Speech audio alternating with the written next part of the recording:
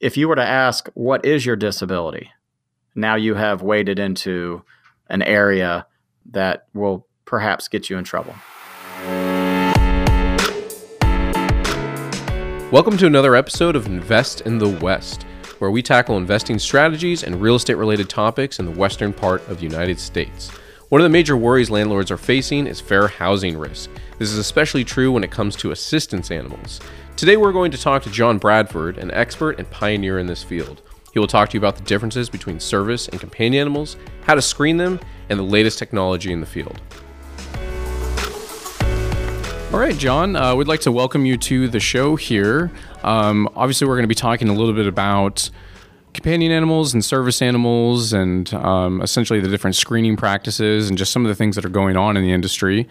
Do you want to tell us a little bit about your background and kind of relation to the topic, what you do now, kind of where you got your expertise? Yeah, thank you for having me on your show. So I come from the single-family residential property management industry. Started a firm back in 2007, managing single-family assets for investors, and then did a lot of management for the real estate institutional trusts who were amassing large quantities of single-family assets in a lot of the major cities throughout the country.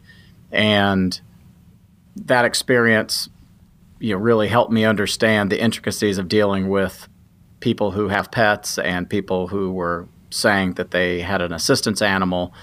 We've experienced dog bites. We've experienced people saying they don't have pets, and then, of course, they do have pets because the girlfriend's visiting every weekend and bringing her pet. And then coupled with that, I have a background. I served 7 years in elected service. I did 3 years at the town council level. And then I went on to serve in the North Carolina House of Representatives. And I was the go-to person in the House of Representatives here in North Carolina. So I championed a lot of the tenant landlord related legislation. And a lot of my colleagues were sending people my way as it related to service animals and assistance animals. And even though those are more federal statutes in nature, states continue to wrestle with their own sets of issues, and things would come my way. And I just thought, well, perhaps I could use my two skill sets from property management and my legislative background and try to go build a mousetrap that really did not exist. So it wasn't even a better mousetrap. It was a mousetrap that never existed, and to go build something. And so I had this idea to create a product that would help the entire rental housing industry when it comes to dealing with, just people and pets and pet policies, and also, assistance animals. And that's really how pet screening was born about 2.5 years ago. I know it's definitely been a really popular tool. It's been game-changing, and it's certainly tackled an area of concern for a lot of landlords, big and small. So, kudos on that. Thank you. So one of the things that a lot of times people get confused about is they hear the term service animal, they hear the term companion animal, assistance animal. They're actually not the same. There is a distinction between the service and companion animal. Can you tell us a little bit about the difference between those two? It happens every day. People conflate the concept of a service animal with assistance animal, and they're really conflating the ADA with the Fair Housing Act. And so the difference is, ADA, Americans with Disabilities Act, allows service animals in areas of public accommodation. So areas of public accommodation would be like theaters and restaurants, anything that's open to the public. And the ADA limits service animals specifically to only be dogs and, believe it or not, miniature horses. And when I say miniature horse, they probably stand about 30, 32, 35 inches tall. So they're really small horses. And those are the only two types of animals that are formally recognized under the ADA at this time as being a service animal. And those animals must be trained to perform a specific task, because the individual who has the service animal is supposed to have a disability, and the animal is supposed to perform some sort of task to ameliorate the disability. And no proof can be asked, if you will, by someone who works in an area of public accommodation. You can ask questions, but you can't ask the individual to generate proof that their animal is trained. You can ask questions about, is this animal trained to perform a task, but no proof can be asked, which actually creates problems on the other side, which is the Fair Housing Act. And then also, it's important to know there's no national registration of any kind recognized by the ADA when it comes to service animals. So anytime someone says their service animal is registered, that just means they have registered it voluntarily. They might have paid to register it, but the entity they've registered it with is a for-profit entity that has created just a registration system, but it's not anything that's formally recognized by any government agency whatsoever. So now let's switch over to the world of private housing. Private housing being, multifamily housing, apartment communities, single-family assets that companies like yours, Nick, manages. Vacation rentals that people rent to vacation goers throughout the country. That is something that falls under the Fair Housing Act, and it's called seeking a reasonable accommodation request. And so what that means is the requester, which is the individual that has the animal or someone living with them that has the animal, so perhaps a minor, for example, they are seeking an accommodation request. So they're basically seeking that the housing provider or the landlord give them an accommodation request to allow their animal to live with them. And under the Fair Housing Act, there's a couple differences. The biggest difference is there's no exhaustive list of types of animals that are prohibited or even a list of animals that are allowed. So unlike the ADA, which limits service animals to dogs and miniature horses, under the Fair Housing Act, any animal could be requested. Now, that doesn't mean that any animal could be approved, but it doesn't limit it. Another differentiation is animals do not have to be trained under the Fair Housing Act, because some animals bring emotional support to someone, and an animal bringing comfort or emotional support, that doesn't necessarily mean the animal's trained, just that animal brings a comfort to them. So there's no training requirement whatsoever under the Fair Housing Act, unlike under the ADA when it comes to areas of public accommodation, because remember, those animals are doing a task. There is still no registration whatsoever, even for assistance animals. So anytime someone says they've registered their emotional support animal, for example, there is no nationally recognized registration agency of any kind or database of any kind that's recognized by HUD or Fair Housing. So again, those are usually for-profit entities that are selling voluntary type registrations that people are purchasing, and perhaps they're buying them to make their lives a little easier, but from a proof standpoint, those really are insufficient. The biggest difference, and the last thing, is under the Fair Housing Act, a housing provider is allowed to ask for some documentation or proof. And what the proof that you're seeking is really just to affirm that the requester or the person that's living with them has a disability and has a disability-related need for the animal. So you absolutely can ask for documentation to affirm those two things. HUD makes it very clear that an individual seeking an accommodation request must have a disability and a disability-related need for the animal. So if someone just has a disability and there's no disability-related need for an animal, then they wouldn't qualify under the act, or under the accommodation request provisions. So those are the two differences, really, or the differences. There's multiple differences between ADA and service animals and Fair Housing Act and assistance animals. A service animal can be a type of assistance animal, but you can ask for proof, unlike the restaurateur who cannot ask for proof. So that starts to create some of the complexities and confusion around this space. Thanks a lot, John. I really appreciate that clarification. Obviously, that's something that really creates a lot of confusion for landlords, especially those that are self-managing, because the intent for both service animals and companion animals has always been great, right? Because you have a certain number of the population where it's a dire need and it's a legitimate need and something that we as landlords should accommodate and we as humans in our communities should accommodate. But really, a lot of landlords see that as being an opportunity for those who don't need it to abuse it, whether it be because the incoming tenant has a specific preference on a breed or they want a property that doesn't typically allow a pet. So can you maybe identify the things that you are prohibited from doing as a landlord when you have a tenant that has a companion or service animal or claims to have one? Absolutely. So the very first thing I always like to remind people is there's a difference between an obvious disability and a non-obvious or invisible disability.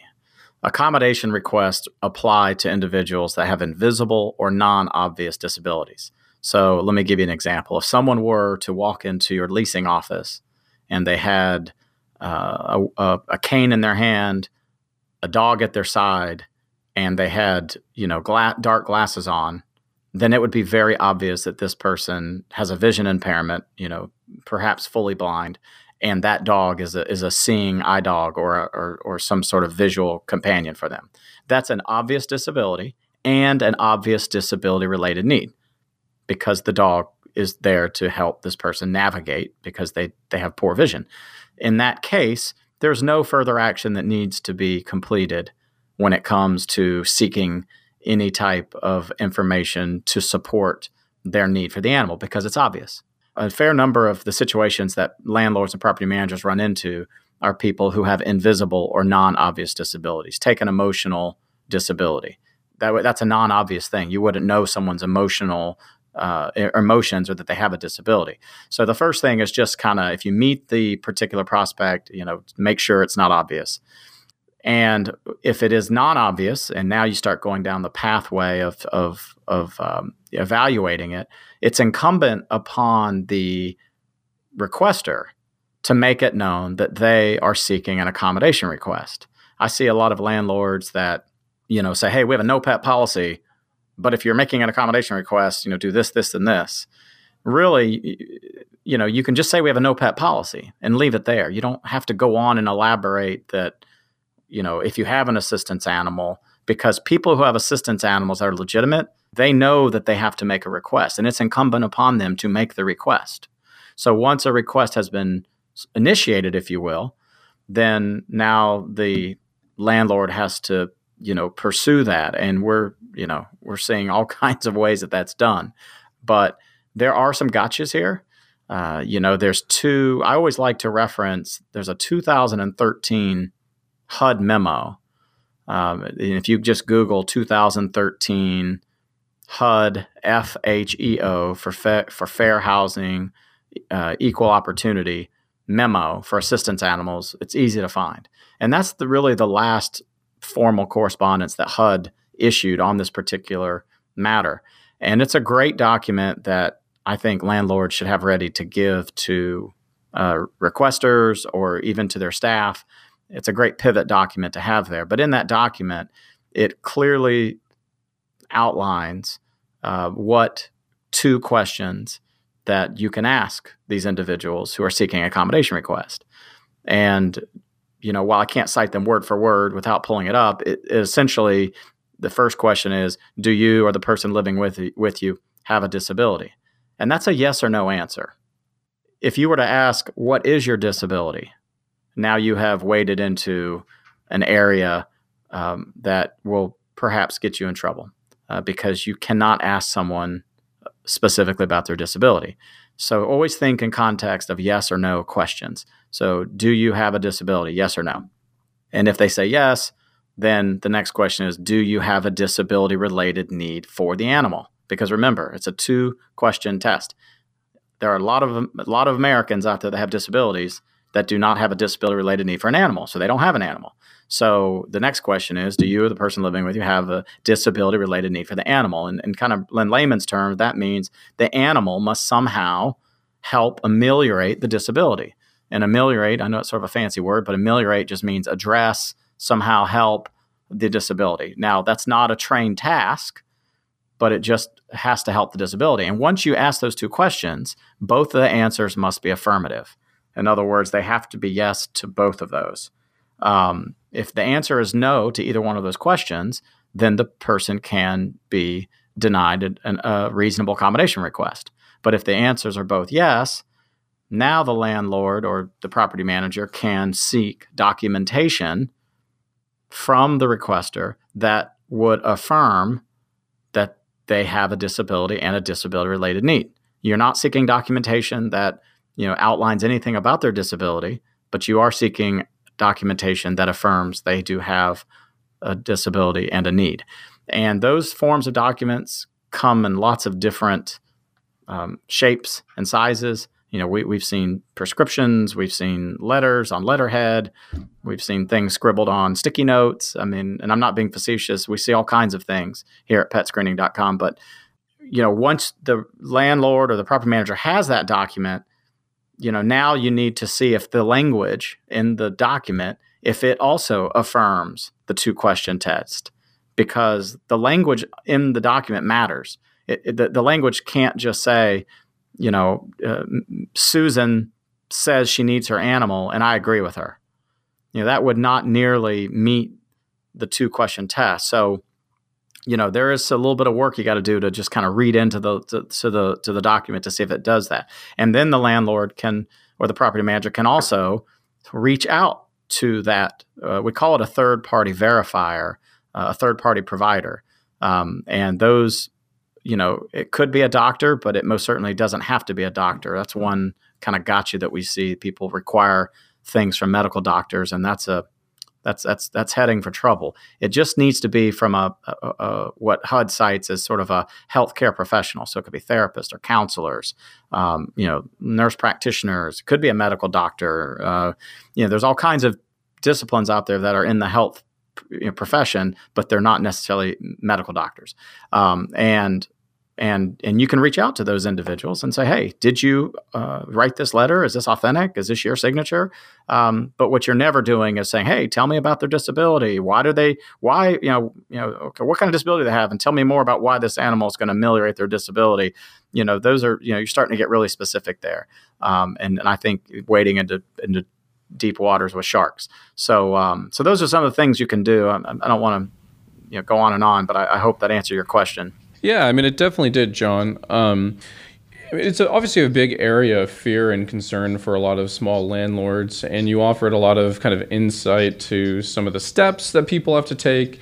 But, from your perspective, being an expert in this, field and obviously having pioneered some tools, say it's just a regular small mom and pop landlord and they're informed that an applicant has a companion or an assistance animal or a service animal, what steps can they really take to protect their property, the community, the tenants?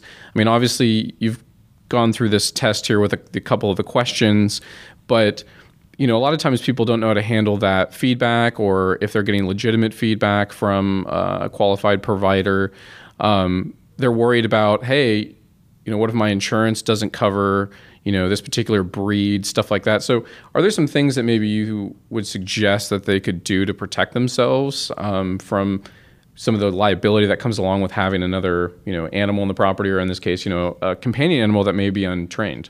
I get asked that question a lot, and I don't want to be self-serving on your podcast. So one thing you can do clearly is go hire an attorney who has experience with property management and fair housing, and have the attorney help you navigate the accommodation request review process. And I think that's always a wise move. The challenge is, attorneys, they want to make a living too, and so they're going to charge you for that. You could try to have someone on staff, a compliance person that's very well versed in this space, and someone that you trust that knows what they're doing because they're doing it on your behalf. Smaller firms are probably not going to have that resource, and they probably are not going to have full-time in-house counsel either. So either way, they're going to, probably have to find someone else to do it. And then, again, and I'm not trying to sell anything pet screening, this product that I've come up with. There is no doubt that we're a great resource for landlords and property managers of any size, of all size.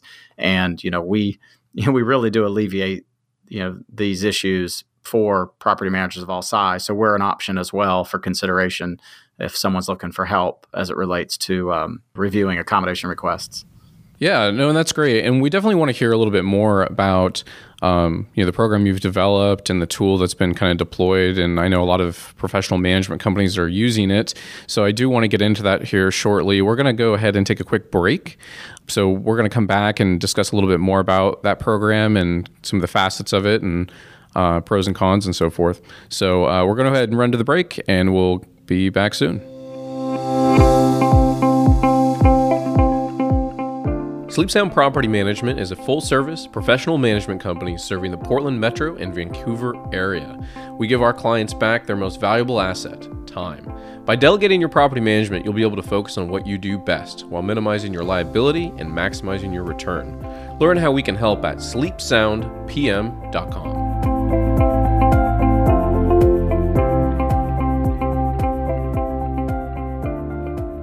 So, John, you're the founder of PetScreening.com, and obviously this is a program that's been really successful. Could you tell us a bit about your process and the value add to landlords in protecting their properties through something like PetScreening.com? We're actually a nationwide service. We actually are in all 50 states, and we even have clients in Canada. So I guess technically we're a North American company. We service all segments of the rental housing industry. So single family, multifamily, vacation and short-term, student housing, even senior and corporate housing. And PetScreening.com, we are a no-charge service. So we are free for housing providers, so property managers and landlords. And what we do is we provide a very easy and standardized way to help hold all of your new applicants, any renewing tenants or renewing residents accountable to your pet and animal policies. And it's interesting because that also includes policies related to people that say they have no pets. And we can talk about that in a few minutes, but just because someone says they have no pet doesn't really mean they don't have a pet. So even people without pets need to go through our process. And we will help you hold these folks accountable. We screen household pets, so ordinary dogs, cats, and we even do caged animals. We see occasional birds and rabbits, but mostly dogs and cats. But we screen pets and the pet owner, because at PetScreening.com, we don't necessarily believe that every pit bull, for example, is bad or dangerous. We think it has a lot to do with the pet owner and the pet owner's care of their pet. So we ask a lot of data point questions to the pet owner about their care of their pet, their understanding of pet policies, past behaviors of the pet. And these are not really alarming questions, but they tell a much bigger story. And so we take that data, combine it with the data that we've actually collected on the pet from photos, vaccinations, microchip, breed, sex, weight, spayed, neutered, if it's a cat, claws, no claws, capped claws, how old is it, how long have you owned it? And we collect all this data, and then we analyze it in a proprietary algorithm that we've created. And what we do is we issue a FIDO score. And the FIDO score is a score that goes to the property manager to help them better understand the risk, the housing-related risk that they're taking for that pet and pet owner together. And in turn, the FIDO score can be used not only to make better acceptance decisions, but can also be used to help set pet pricing policies, because you might have a really good pet owner with a good pet that you charge less than someone with a higher risk. And then lastly, assistance animals. We have an in-house legal review team that reviews every single accommodation request. And we do that for housing providers all day long. And we are making sure that the accommodation request meets the Fair Housing Act guidelines. We're reviewing it, and we're also reaching out to the third-party verifiers to make sure that those documents are authentic. So it sounds like you're doing a lot. I just want to jump in real quick. You had mentioned FIDO score. I know that people may have heard of the term FICO score before, but what is a FIDO score? Can you tell us a little bit about that, just so people kind of have context of what it is that you guys are doing? So a FIDO score is only issued to pets and pet owners. So, and it's a combined score. So if someone, Nick, was at your company applying for a property and they had a pet, then the pet owner would obviously go through our product, and we would issue a FIDO score to you, the property manager. And that FIDO score represents the housing related risk about the pet and the pet owner together. So we're collecting lots and lots of data.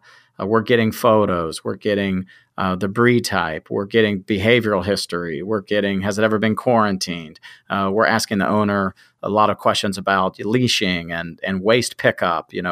Poop pickup is extremely important to apartment communities because they have common areas. So, someone needs to pick up waste immediately, for example, if it's in a common area. So we collect all this data, we analyze it with our proprietary algorithm, and then we issue a risk score. We do not accept or decline pets. That's not what we do. We don't do that for property managers. It's up to you to accept their decline, but our FIDO score is a risk indicator that you can use. And we follow a very easy scale.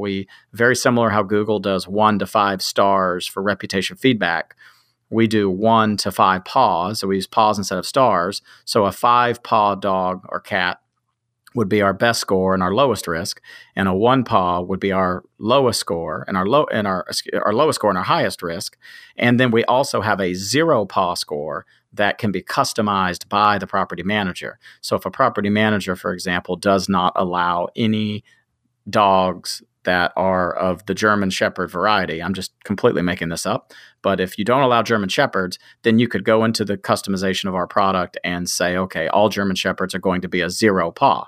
So when a German Shepherd comes through, when you get the FIDO score, it's going to be a 0-paw. So you would know, and your team would know very instantly, this is one that we're not going to accept.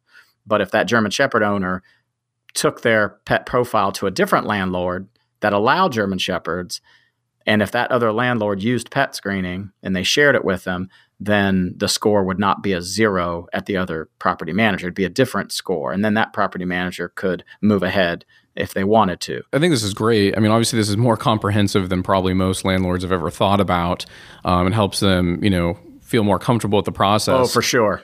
It is. So, I mean, it sounds like if I'm a landlord, this really helps kind of shift some of the liability that I take, because I think that's the biggest thing, is that people hear assistance, companion animal, service animal, and they get really frightened, and they're afraid to say no. And it sounds like your tool here is going to kind of empower them to make better decisions, that maybe is going to reduce the liability. Is that kind of really what the purpose of the program is? And well, it is. So keep in mind, the FIDO score is only for a pet. So if someone comes to our product and they say they're seeking an accommodation request, well, that's an animal, not a pet. So we still help them. We still help you, the property manager. The difference is now we collect information related to their accommodation request, including asking the 2 questions. So this now removes any chance that anyone on your team would ask the wrong question. Remember do you have a disability versus what is your disability? That completely gets removed, because we're going to do that for you. And we ask those questions word for word out of the HUD memo. So there is no confusion whatsoever about what we're asking. And then we collect the documentation from the third-party verifier that the requester uploads into our product. And then all of that gets routed to our legal review team. And our legal review team interacts with that requester. So if there's any questions or any clarity that's needed, and then we reach out to the third-party verifiers to make sure those documents are authentic. And what happens is, we find real fraud. I mean, real blatant fraud, where a doctor, for example, says, that is not my signature, that is pure forgery. And that's a quote. Like, we've had that happen. We just had a fraudulent instance 2 weeks ago with the Veterans Administration. And the VA has now opened a file because they want to pursue it, because the requester altered a VA document and forged it. And so, we find real fraud. Now, I don't want to suggest everyone that's going through our process commits fraud. The point is, though, we're helping catch the people that are, not following the guidelines. And that's all we do. We're not a punitive process. In fact, legitimate animal owners, right? People who have legitimate assistance animals because they have a legitimate disability, they actually appreciate what we're doing, because they sail right through, because they know what they need. They have what they need. But they appreciate the fact that we're at least bringing a consistent way of reviewing this, and people who have gone online and bought a certificate or a badge and are just trying to push that through, that's insufficient documentation, and they might not, get recommended. So many people convert on their own. They'll convert it from an animal and they'll just convert it to a pet, and then they pay the application fee, because that's the only way pet screening makes money, is we charge a small application fee to pet owners. It's free if it's an accommodation request. We don't charge anything for that. But if they decide to switch it to a pet, then they would just pay the normal pet application fee. And then we would do our analysis. We'd issue the FIDO score just like we do all other pets. And congratulations, the property manager can now move ahead as a pet, which means you can collect pet fees, pet deposits, pet rents, whatever it is you do at your particular firm or in your community. Well, that's great. So is this, one of the things you mentioned, you've worked with a lot of property management companies. Obviously, that's kind of where some of your background is. Is this tool available to small landlords, or do you have to be a property management company? No. We have landlords that have, 4 properties. The only thing I think it's important to note is, we're a company that needs to make revenue. So we're a for-profit company, so we have to generate revenue. So if somebody wants to use us just to do their assistance animal requests, we don't charge for that. We have not monetized that. So we're not going to be able to help them. And we get asked that occasionally, especially like student housing. A lot of student housing tries to have a no pet policy whatsoever, but they're getting a lot of accommodation requests. So they want to send them to us, but we don't have the ability to make any money off of that unless we were to charge, the actual property manager. And in some cases, the property managers are willing to pay, but we've just decided not to monetize that. So the only way we make revenue is we have to have your pet business. So you have to be a pet-friendly landlord, and you have to accept pets, because we're going to charge pet owners a small fee to go through our process, and that's where we make our revenue. So it doesn't matter the size of the property manager or landlord, but they have to be willing to send us pet business, because if all they're sending us is assistance animals, then we're going to suspend their service, because we have no ability to make any revenue, and we'd just be giving away free legal services, and that wouldn't be a very smart business model. That totally makes sense, and I think sometimes people lose sight of that when you're a landlord, or especially a small landlord. And, each business has a specific business model, so it really gives us some insight there.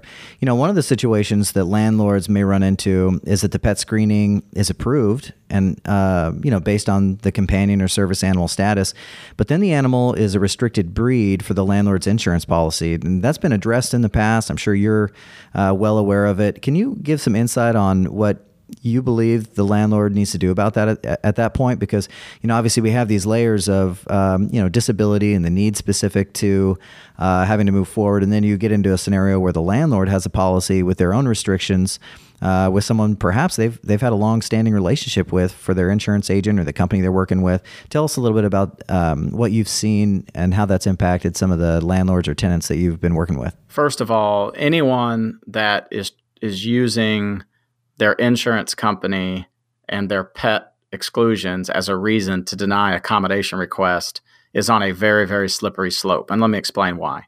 In 2006, HUD issued a memo. It's a one-page memo. And we have that memo, by the way, over at petscreening.com. You can go to our resources and find the memo. And it's a very easy one-page memo. And what what HUD says is that if a landlord or property manager is saying that the insurance company is not going to cover a particular breed when it's an assistance animal, then you need to make sure that it's clear that the insurance company is saying that we won't cover an animal. Those exclusions are pet-related exclusions. And keep in mind, we're not talking about pets. We're talking about animals. Animals in this instance are assistive devices to someone with a disability. So an insurance policy will have breed exclusions for pets, but they do not usually apply to animals. And the memo says if your insurance company is willing to go on the record and say, yes, these breed exclusions are also for animals, assistance animals. One, if you're the property manager, make sure you get that in writing, because you're going to probably want to keep that. I think you'll be hard-pressed to get it in writing unless it's someone on the front line that's brand new and is maybe just doesn't know. So you might want to make sure you're really talking to an experienced person or experienced broker at the insurance agency and not just, someone who's new or the administrator, because you want to make sure that someone's giving you the right answer.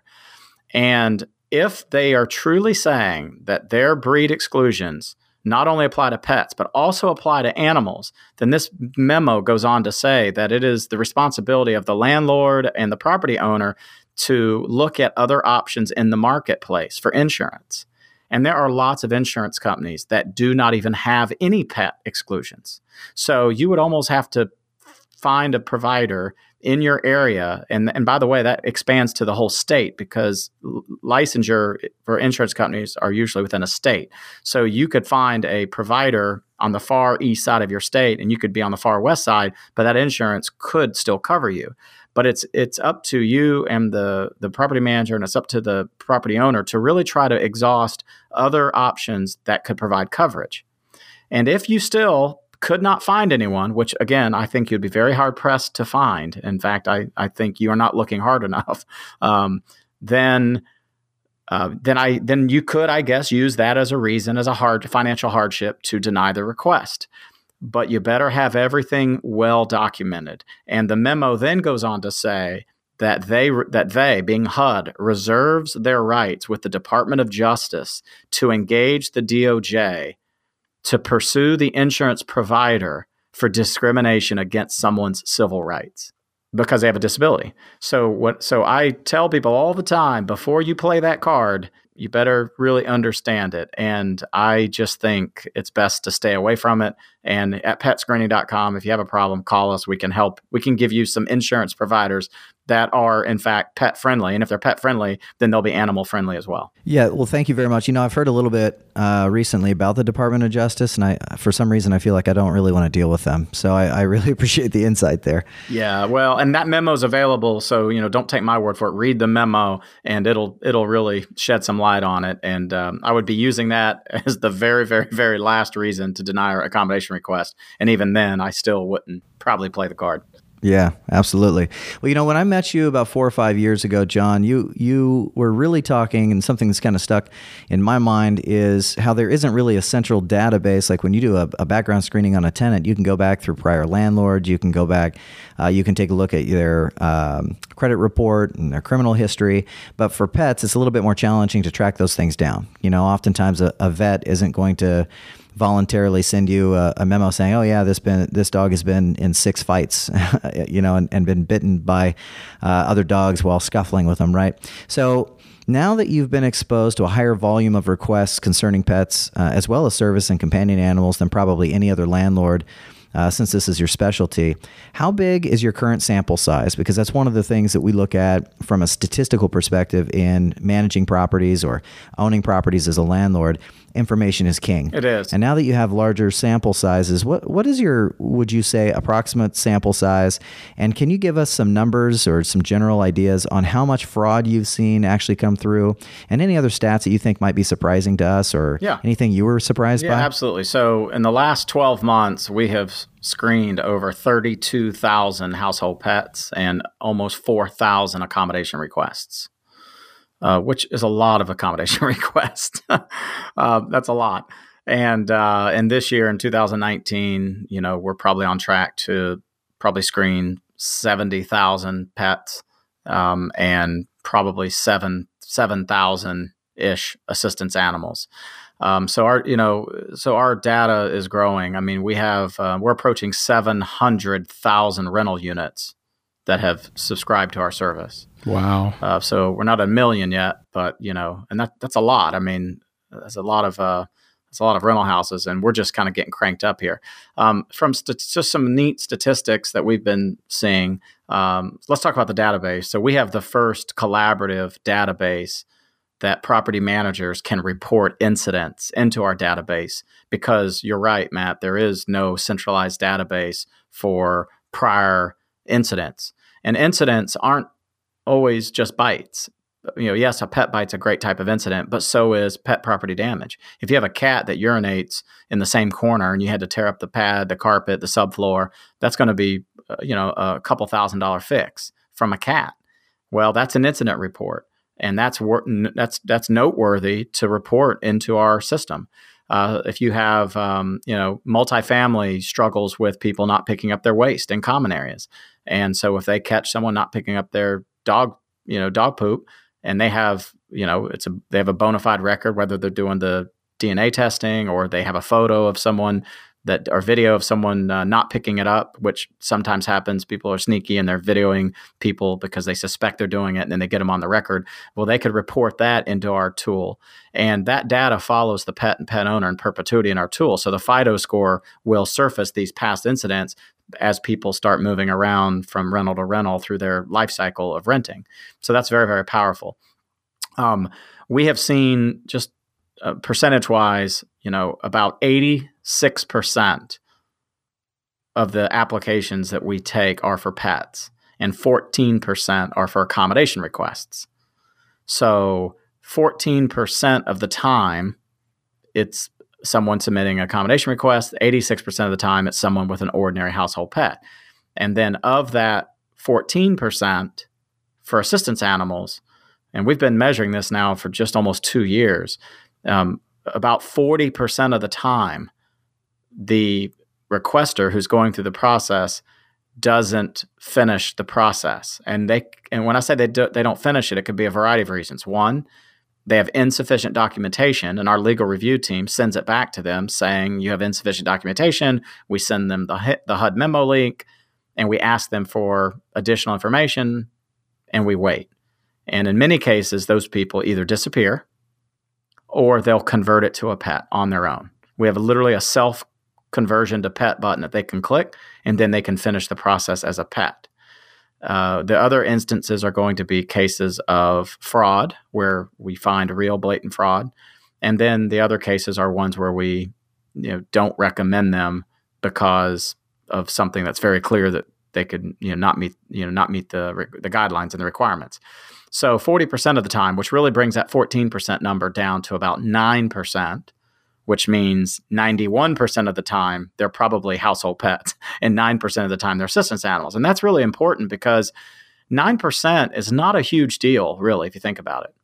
But that 9% feels like 1,000,000,000% to a property manager who's scared to death that they're going to get in trouble, or scared to death that they're going to ask the wrong question. So we don't, we understand that whether it's 9%, 10%, whatever, it feels like a lot more than that.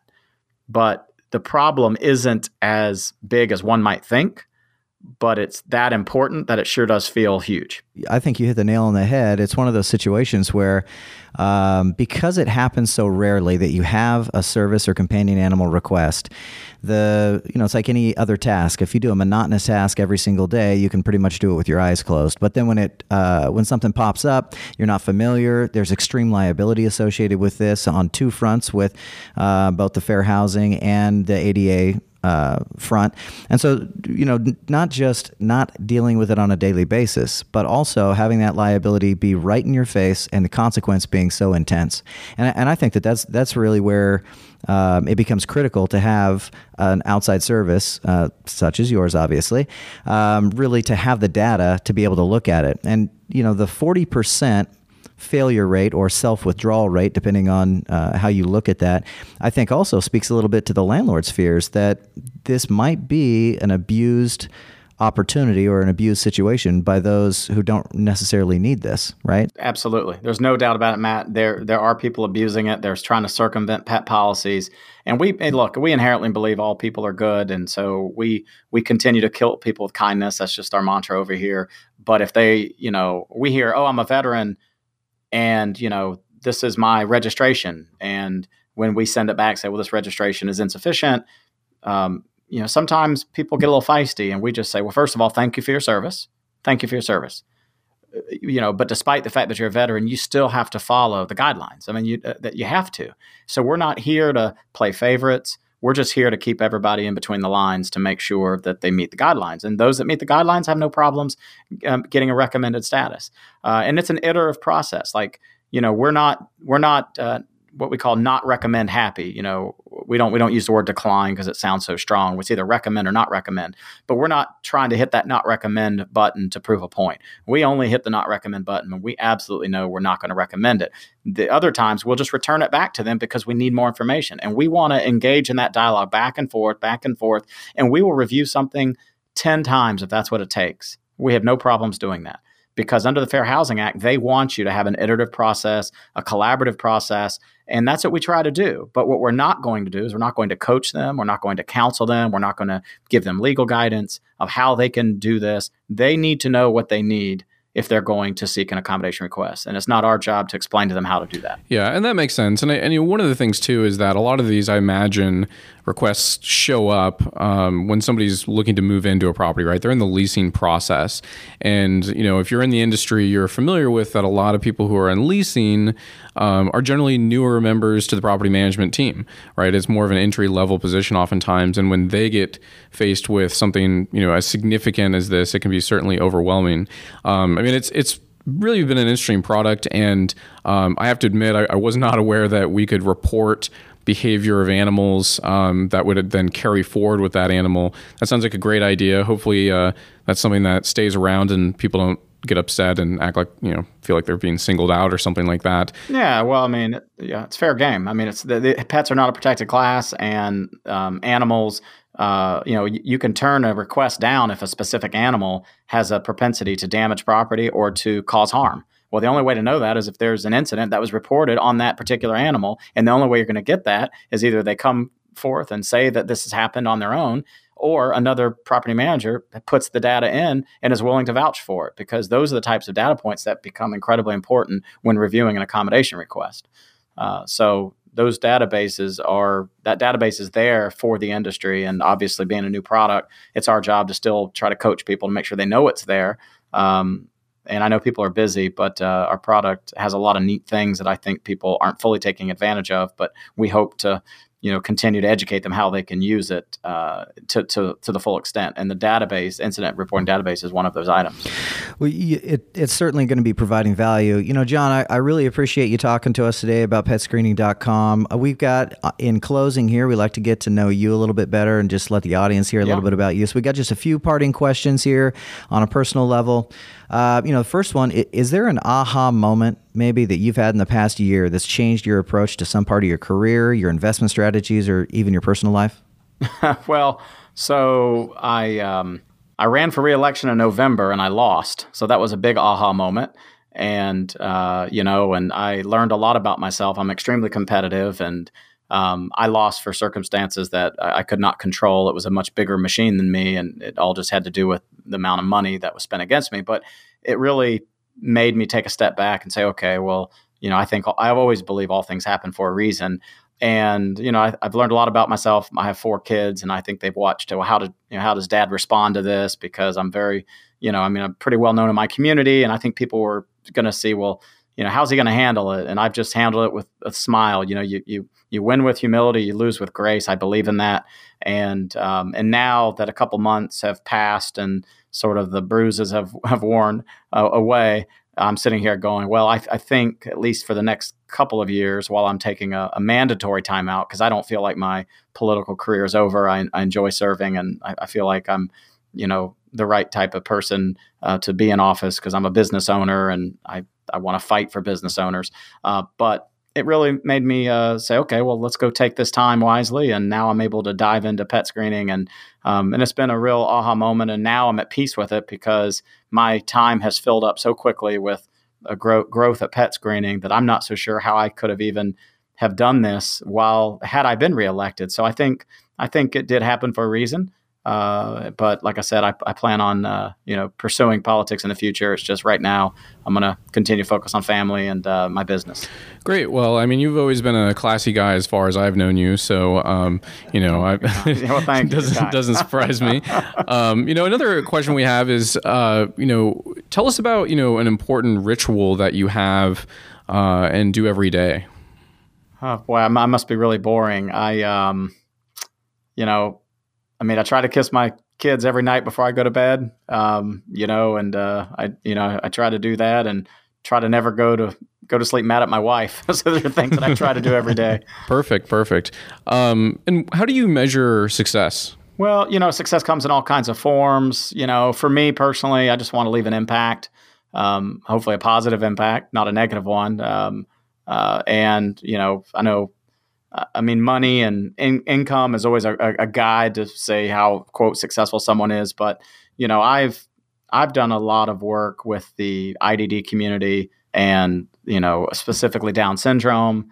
And, for me, helping a group of individuals that I think are very capable and competent of having meaningful, productive lives in our society, even though they have some sort of disability, is important to me. And if I can, help a particular group, such as, and again, Down syndrome is what speaks to me, and try to help that particular segment, then that to me means I'm being successful because I'm helping do something and using my sphere of influence to change things for the better. And, and I think that legacy will far outlive, how much money I made or did not make, or what election I did or did not win.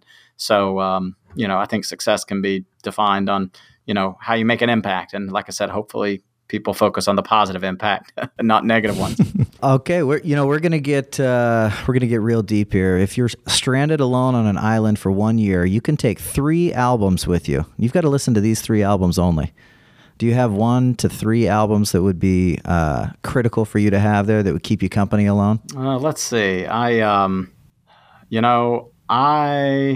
would take Garth Brooks' Greatest Hits. Big Garth Brooks fan. I would take a Hootie and the Blowfish / Darius Rucker collection mix if I could, because I like Hootie and the Blowfish and Darius Rucker. I like both. Even that's a solo career, and there's several albums he has that I love.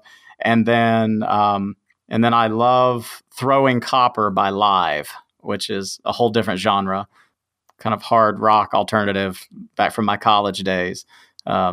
And Throwing Copper was, or Mental Jewelry was that's probably one. I'd take an album called Mental Jewelry. It was one of their first CDs that they ever released, and it's ingrained in my brain. So those are 3 different types of music that would probably keep me going for 1 year. I was going to say that's not a bad mix. You could put it on shuffle. There you go. If you could find a CD player on this island, I guess. That's right. Yeah. Okay, last question. Yes. If you could have dinner with one person, dead or alive, who would it be? It'd be Abraham Lincoln. It would be. I have a portrait of Abraham Lincoln in my home, and he's from Indiana, and I would just, obviously he's a historical figure that everyone knows and understands, but he's someone, and there's a few others I would love to have dinner with as well, but he's someone that comes to mind, and I would definitely enjoy a dinner with him. That's awesome. Well, I think a lot of people would agree with him being a pretty important character in history, and probably a very fascinating person who overcame a lot of obstacles.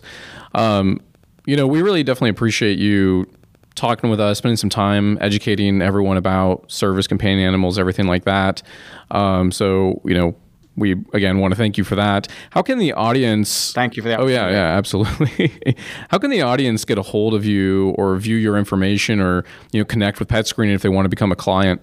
Yeah, so it's easy. PetScreening.com. That's our website, and someone can shoot me an email, John JOHN @PetScreening.com.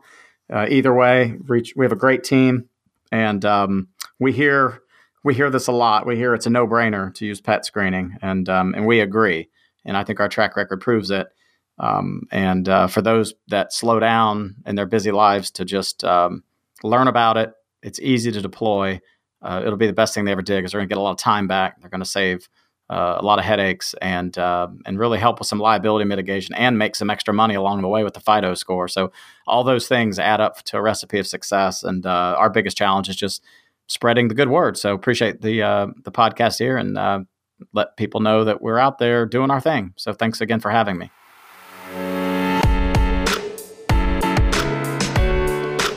That was John Bradford with PetScreening.com, and that wraps up another episode of Invest in the West. I'm Nick Cook, along with Matt Williams. Be sure to subscribe and stay tuned for new episodes.